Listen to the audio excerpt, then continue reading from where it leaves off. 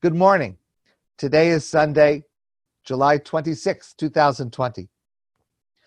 I've mentioned before there is a Facebook group that I am a member of, and it's called Great Kosher Restaurant Foodies.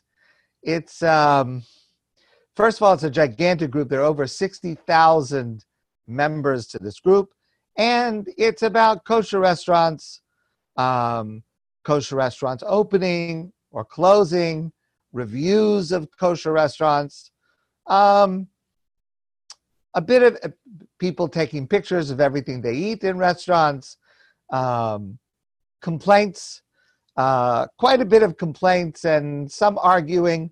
They brought me the wrong thing. What should they do for it? The food's taking long to be served. The waiter was rude. The people at the next table were rude. How much money should I get off because of it? Okay, so that's part of it. It's a gigantic group. A person could spend their entire life just keeping up with all of the posts on this Facebook group. Now, I must confess to you that especially during the 9 days, I start to get a little irritated with this group. Of course, we're in the middle of the 9 days leading up to Tisha B'Av, and among the restrictions in order to practice practices of mourning of Avelus leading up to Tisha B'Av, the saddest day of the Jewish calendar. So among those is a practice not to eat meat or chicken, not to drink wine. And as I've been discussing for a couple of weeks now, those are just outward manifestations of what should be going on inside of us of mourning and sadness and thinking about the destruction of Jerusalem. So what irritates me on this group is what happens is, so people want to go out to kosher restaurants, which is fine. And the kosher restaurants are not serving meat, which is good, or wine, which is good. But so they have to serve something else. So there are all of these reviews of these very high-end kosher restaurants in New York, in Los Angeles, in Miami, in Paris, in Israel, that have their 9-day menu. And instead of main courses of steak that cost $75 just for the main course, and by the way, that's the low end in this category. So now there's fish that costs $50 for the main course. And people are writing about how these fancy places and how beautiful and how delicious and it's out of this world and it's wonderful. And I think that really is missing the point of the 9 days. The idea of not eating meat is not just to be able to have the fanciest non-meat. It's that a person is an avelus. A person is like, God forbid, sitting Shiva. And the idea of trying to find the fanciest places and the most opulent and the most delicious and the most expensive seems to me to be missing the spirit of the law. Yes, the letter of the law is being observed, but it misses the spirit of the law. A person should be not so much thinking about food. And I want to confess and admit, I am one of those people that generally, I do think too much about food, and I do eat too much food, and I'm too involved with food. I admit it. I confess my sin. But at least during the 9 days, it should not be the preoccupation to find the most delicious, the most wonderful, the newest, the fanciest. It's lacking in the spirit of these days. That's one irritation. Then another pet peeve that I have is that a lot of the posts on this Facebook group are about listing restaurants that have a siyum. So let me just explain briefly. A siyum is a party that a person has when they finish a volume of the Talmud. And when a person finishes the volume of the Talmud, it's a celebration. And the person should make a party to celebrate finishing, which is a wonderful thing. And of course, if you're making a party, you invite your friends. And if you're making a party for such a big mitzvah to finish studying a volume of the Talmud, you want to celebrate. And you want to celebrate with a delicious banquet that includes meat and wine and all these celebrations, which in general is appropriate. But what has developed as a practice among many religious Jews is to arrange to make a siyum during the 9 days.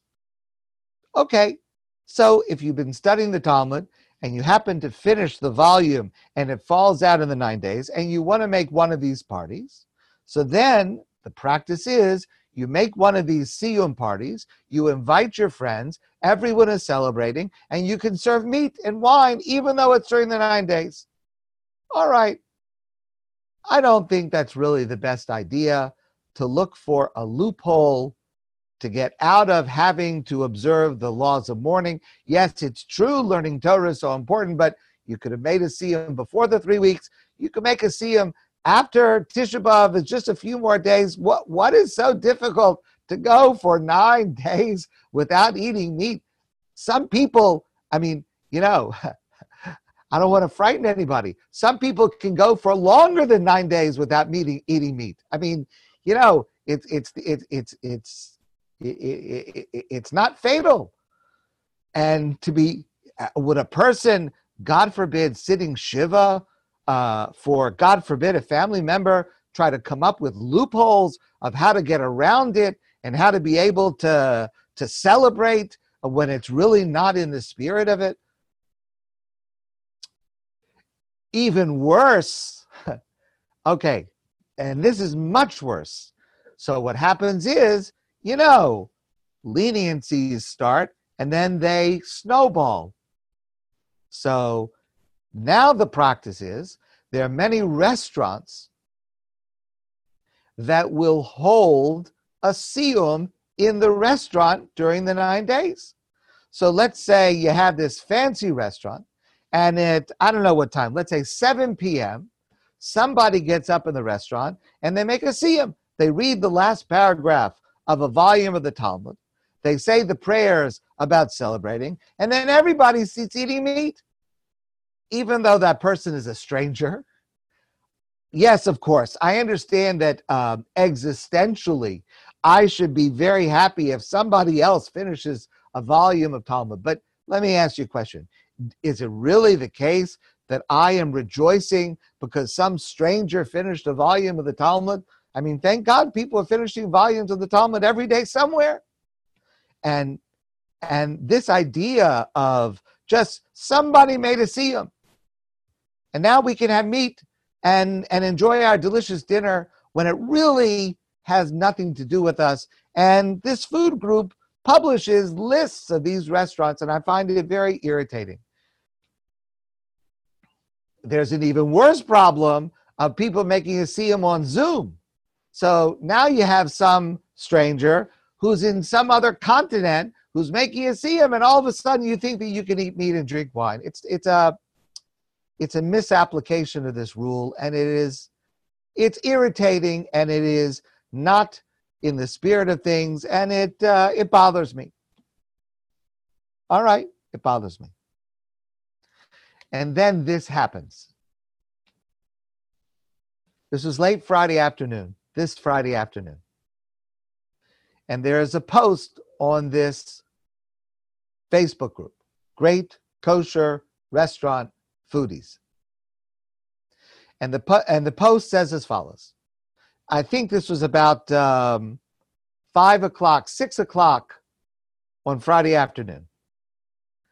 I urgently need recommendations where I can get a Shabbos meal for my grandson, who will be spending Shabbos in Lenox Hill Hospital with his father, who is in ICU after open heart surgery. We're far away. We can't get there in time. Can anybody help? Now, Lenox Hill Hospital is on the Upper East Side of Manhattan in New York. It happens that I know Lenox Hill Hospital very well. 3 of my immediate family members have been treated at Lenox Hill Hospital. Because my daughter lives close to that hospital, 3 family members have been treated there, and I know it well. I've spent quite a bit of time in Lenox Hill Hospital. It's a small private hospital on the Upper East Side. So the first thing that I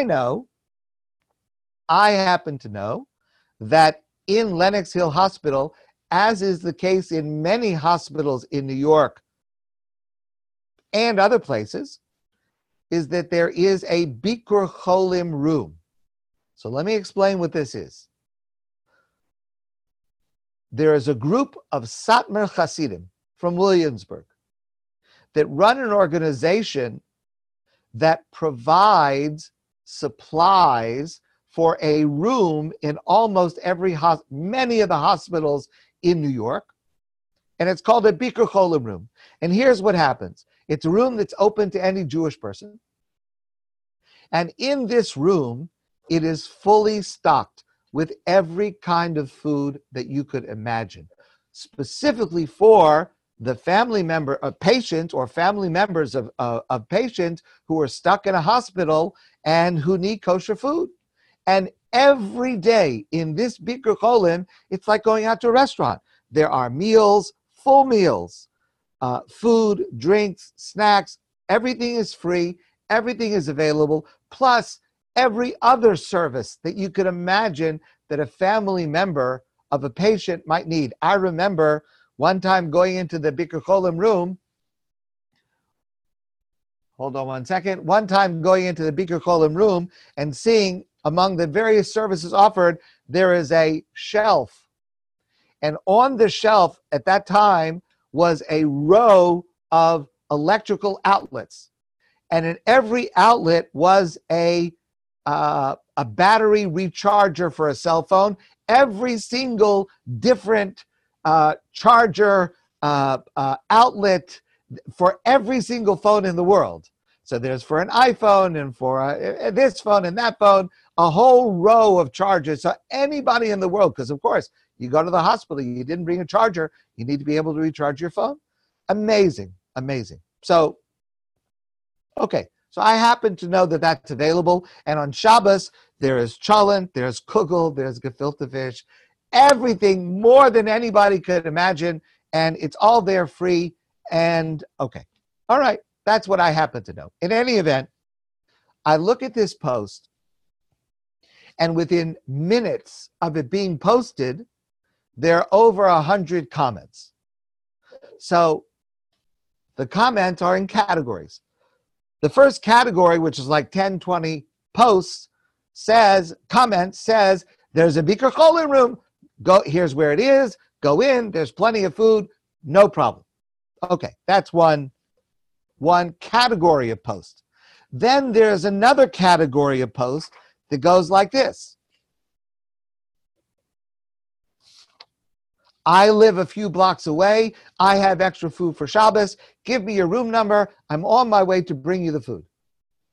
Amazing. From all over the East Side. Again, a couple of dozen of these.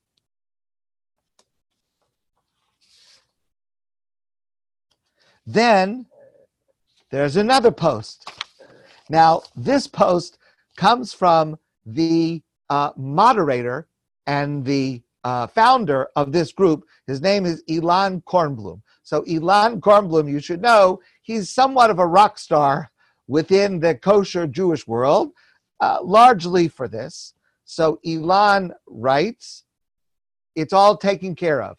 I contacted a restaurant. The kitchen staff is still there. I put in the order. Within 15 minutes, you will have an entire Shabbos meal, everything that you need. It's on the way by Uber in 15 minutes, and it's all paid for. We're not finished. Okay.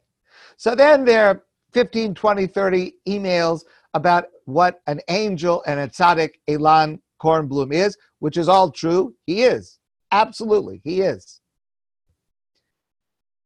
Then there's another category of comments that says, well, but at least we would like to share in the mitzvah of paying for it. So let us pay for it. Let us help to defray the cost. To which he responds, the restaurant wants it as their mitzvah. They have covered the cost. There is no cost involved. If you want to do a mitzvah, you have to do another mitzvah. This one is taken care of. And then lastly, there is a category of comments, the most number, maybe 30, 40, 50 comments. What is this person's Jewish name? We want to daven for them. We wish them a mishaberach. So you read this, I'm reading this, and I'm thinking to myself, the famous line, Mi ka'amcha Yisrael, Goy echad ba'aretz. Who is like your people Israel, God? There is no other people like this people, a unique nation in the world. So, you can get irritated a little bit once in a while, but the Jewish people comes through. There's a quote, a quip I've shared before. Murder, perhaps. Divorce, never. Sometimes you can get a little frustrated with Jews. We have our shtick, we have our stuff. But when it comes down to it, and a person is in need, you see Jewish people coming through like no one else in the world. And we say this to Hashem, especially in these days. Look down, Master of the universe, and look at your people. Mi ka'amcha Yisrael. Who is like your people Israel? Goy echad ba'aretz. A singular, unique nation in this world. So Hashem, if you're looking down and you're seeing this, so maybe you'll bring Mashiach. So maybe this will be the last Tisha B'Av. So maybe we'll have the complete redemption. Maybe this would be enough. I hope so. I know Hashem is listening. I hope maybe this will do it. My friends, have a wonderful day. It is great to see you. I look forward to seeing all of you soon in person.